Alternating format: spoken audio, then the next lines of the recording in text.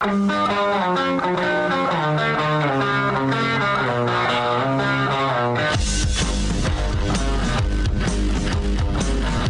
is The Big Show with Gordon Monson and Jake Scott, presented by Big O Tires. Stop by your locally owned Big O Tires for no credit needed financing and the best prices on tires. Big O Tires, the team you trust. This is 97.5, 1280 The Zone and The Zone Sports Network. It is the Big Show, but it's only part of the Big Show. But we're still good. You know, I'm here, Gordon Monson. Austin Horton is producing and featuring Hans Olsen. Special treat having Hans do double duty today. Hans, we appreciate you doing that. Thank you. We'll get into some stuff today that only Hans can analyze, so I'm looking forward to doing that. But right now, Hans, we have Matt Chazanow, Washington State play-by-play voice. Matt, how are you? Hey, Matt.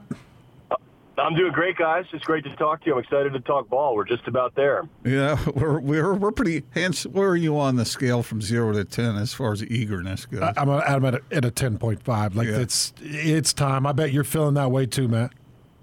Oh, for sure. I've been a year and a half at a 10.5, boys. I can't wait. It's fun for this year too, because Washington State's actually playing for the Utah State Championship, which is awesome. We've got Utah State, Utah, BYU. I'm disappointed it's not Weber State instead of Portland. We could go with every school in the state of Utah. I don't know why not. So how are the Cougars going to be this year? Have you gotten your mitts around that at all? What a great question. What a phenomenal question. I bet it surprises you, right? Well, for real, it's easier asked than answered. There are question marks. The whole QB situation is still open.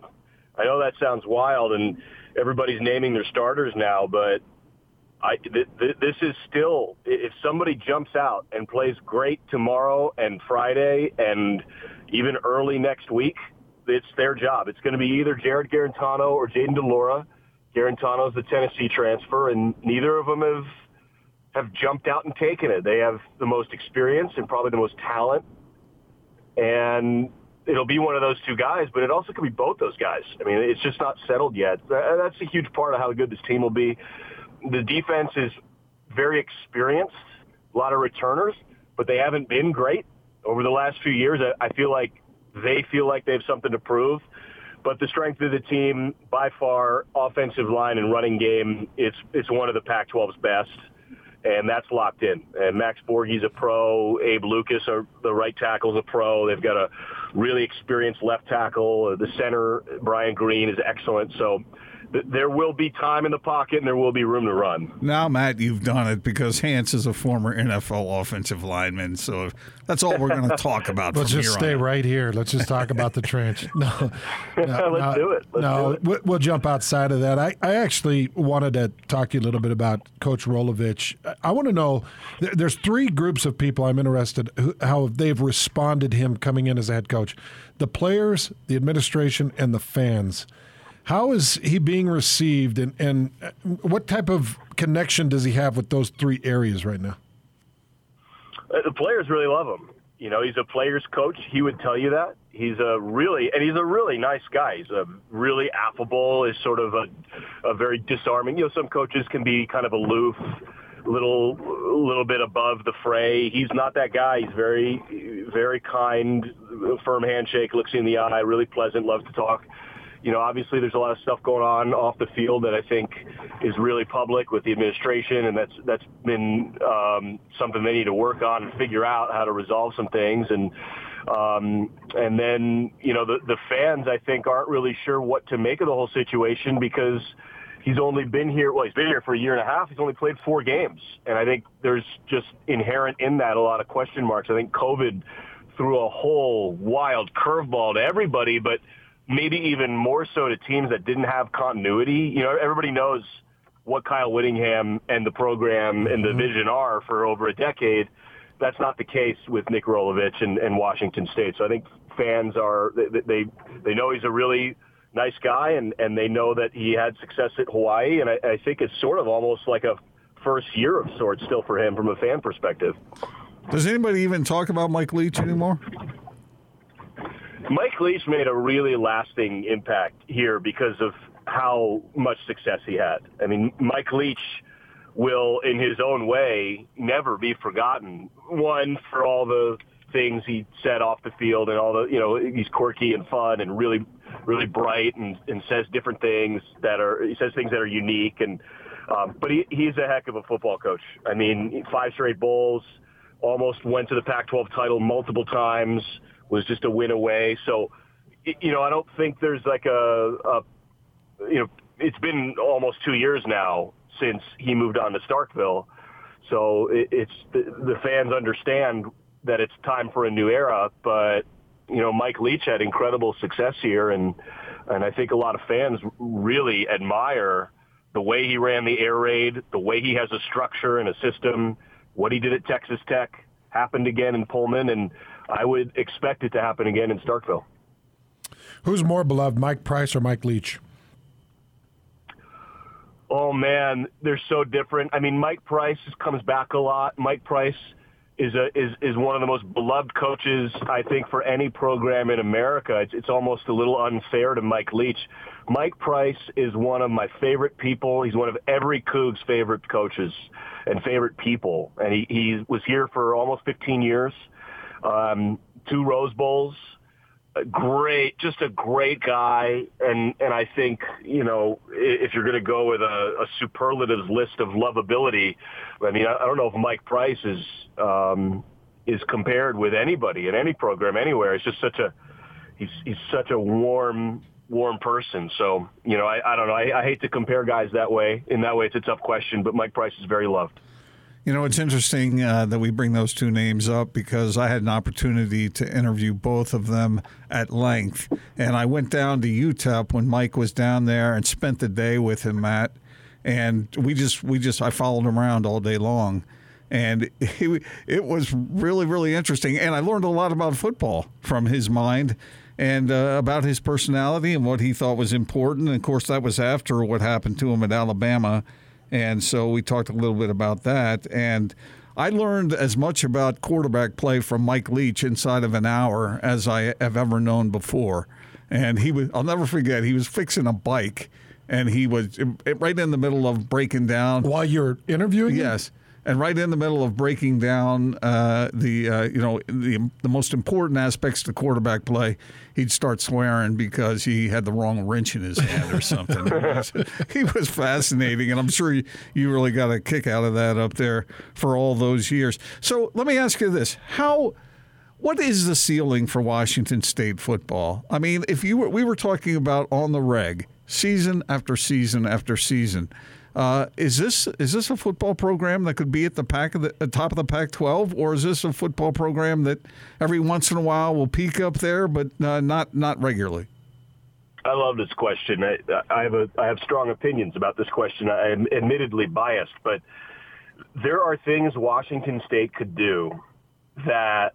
Let's take a step back even further. The Pac-12 is very similar to the ACC, and the Pac-12 lives in a footprint much like the ACC, but there's no SEC out here on top of it. So the Pac-12 owns the West Coast. There's no doubt about that.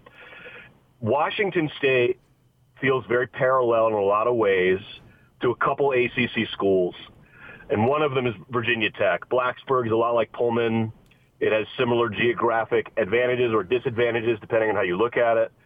They have a football-heavy history and basketball facilities that are comparable, et cetera. Washington State could do certain things, and I think intends to, and they're working on building new facilities and upgrading and augmenting what Mike Leach did here to try to do what you started out by saying, and that is to perennially, to annually win the Pac, or try to win the Pac. And that is, if you look back at Washington State's history, 3 straight 10-win seasons, Mike Price with the 2 Rose Bowls, incredible quarterbacking history with really, it's Washington State and Stanford that have the 2 best Pac-12 quarterbacking histories if you look back at the talent that's been through here. And I think they feel like the anomaly here and the real problem was the long dip that they had in the early aughts. And the rest of it is a fairly rich history. They feel like the 67-year Rose Bowl gap that was snapped in 97 should be a thing of the past. And Washington State's other school that, if they build it right and hire the right coaches and keep good going here, is Clemson.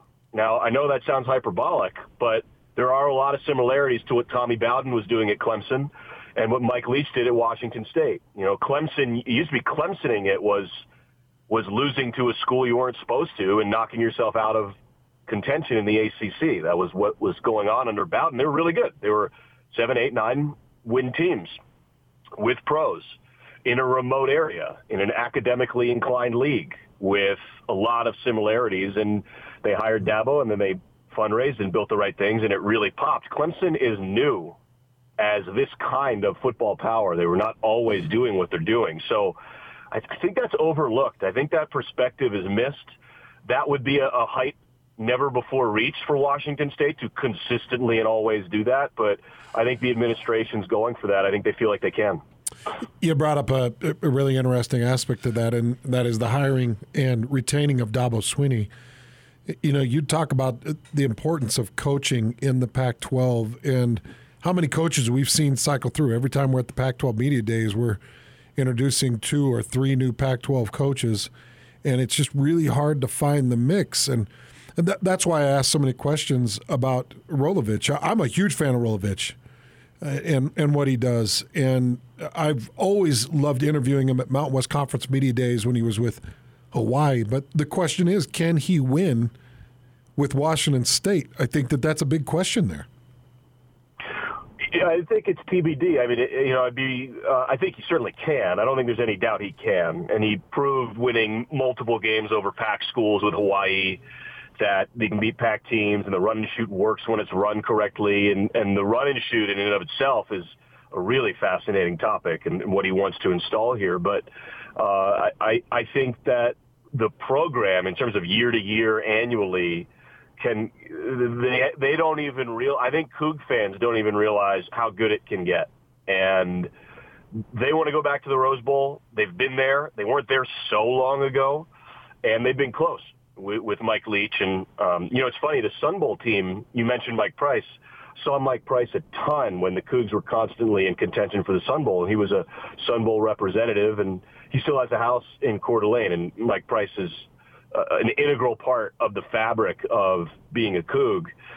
And he reminds Coug fans, like, it wasn't that long ago, and he did it passing the ball. And there's this really fun, rich contemporary history of Cougar football success that wasn't resourced properly under Paul Wolf. They know that. They know how it can kind of bottom out. It shouldn't ever again to that point, at least not anytime soon. And that would happen only if it was, you got to take the foot way off the gas pedal, and they're not going to do that. So they're excited here. They want to get kicked off is what they really want. They want to hand the ball off to Max Borghi and try to get some football wins. Matt Chazanow, the voice of the Washington State Cougars, joins us here on the Big Show. Matt, let me ask you. You mentioned that the Cougars are going to face BYU, Utah, and Utah State. Do you have any thoughts on those opponents? Well, BYU is really good. I don't know if they're as good as they were last year. Zach Wilson's been really good in preseason for the Jets. He was a phenomenal QB. Utah State, new head coach, but some honorable mention returning all Mountain West guys on D. I think they went portal for their quarterback. So, the Aggies aren't picked highly in the Mountain West, but Blake Anderson's a really good coach. I really think that Utah State is going to come in here looking to win a football game. I mean, I know that sounds really cliche and, kind of coach speak, but Utah State's been a really good program. They're pumping out NFL guys. And then Utah is annually toward the top of their division in the Pac. I could not respect Kyle Whittingham and what he does and what he's done with Utah anymore. I mean, when the Utes joined the Pac from the Mountain West years ago, I think there was some questions as to how that would work for both TCU and the Big 12 and Utah and the Pac-12. I mean, the Utes have been one of the top teams in the league. They've been a machine pumping out pros on defense, and Tyler Huntley's in the NFL. Zach Moss is in the NFL.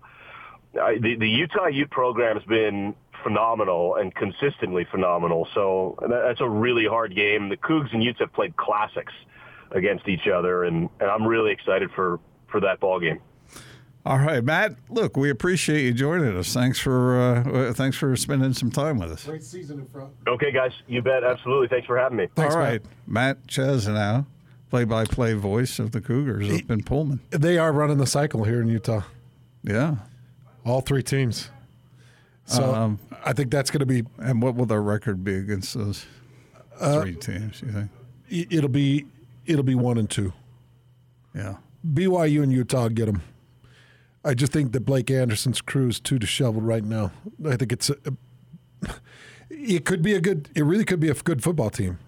But bringing that many transfer pieces and trying to put it all together with a new staff and doing it quickly, I think that's going to be pretty difficult. All right, Hans Olsen is with us today. We're going to break down the talent level of the Utes and maybe get to that BYU defense as well. Hans has been studying all this stuff, and we'll look forward to what he has to say about those teams coming up next on The Big Show.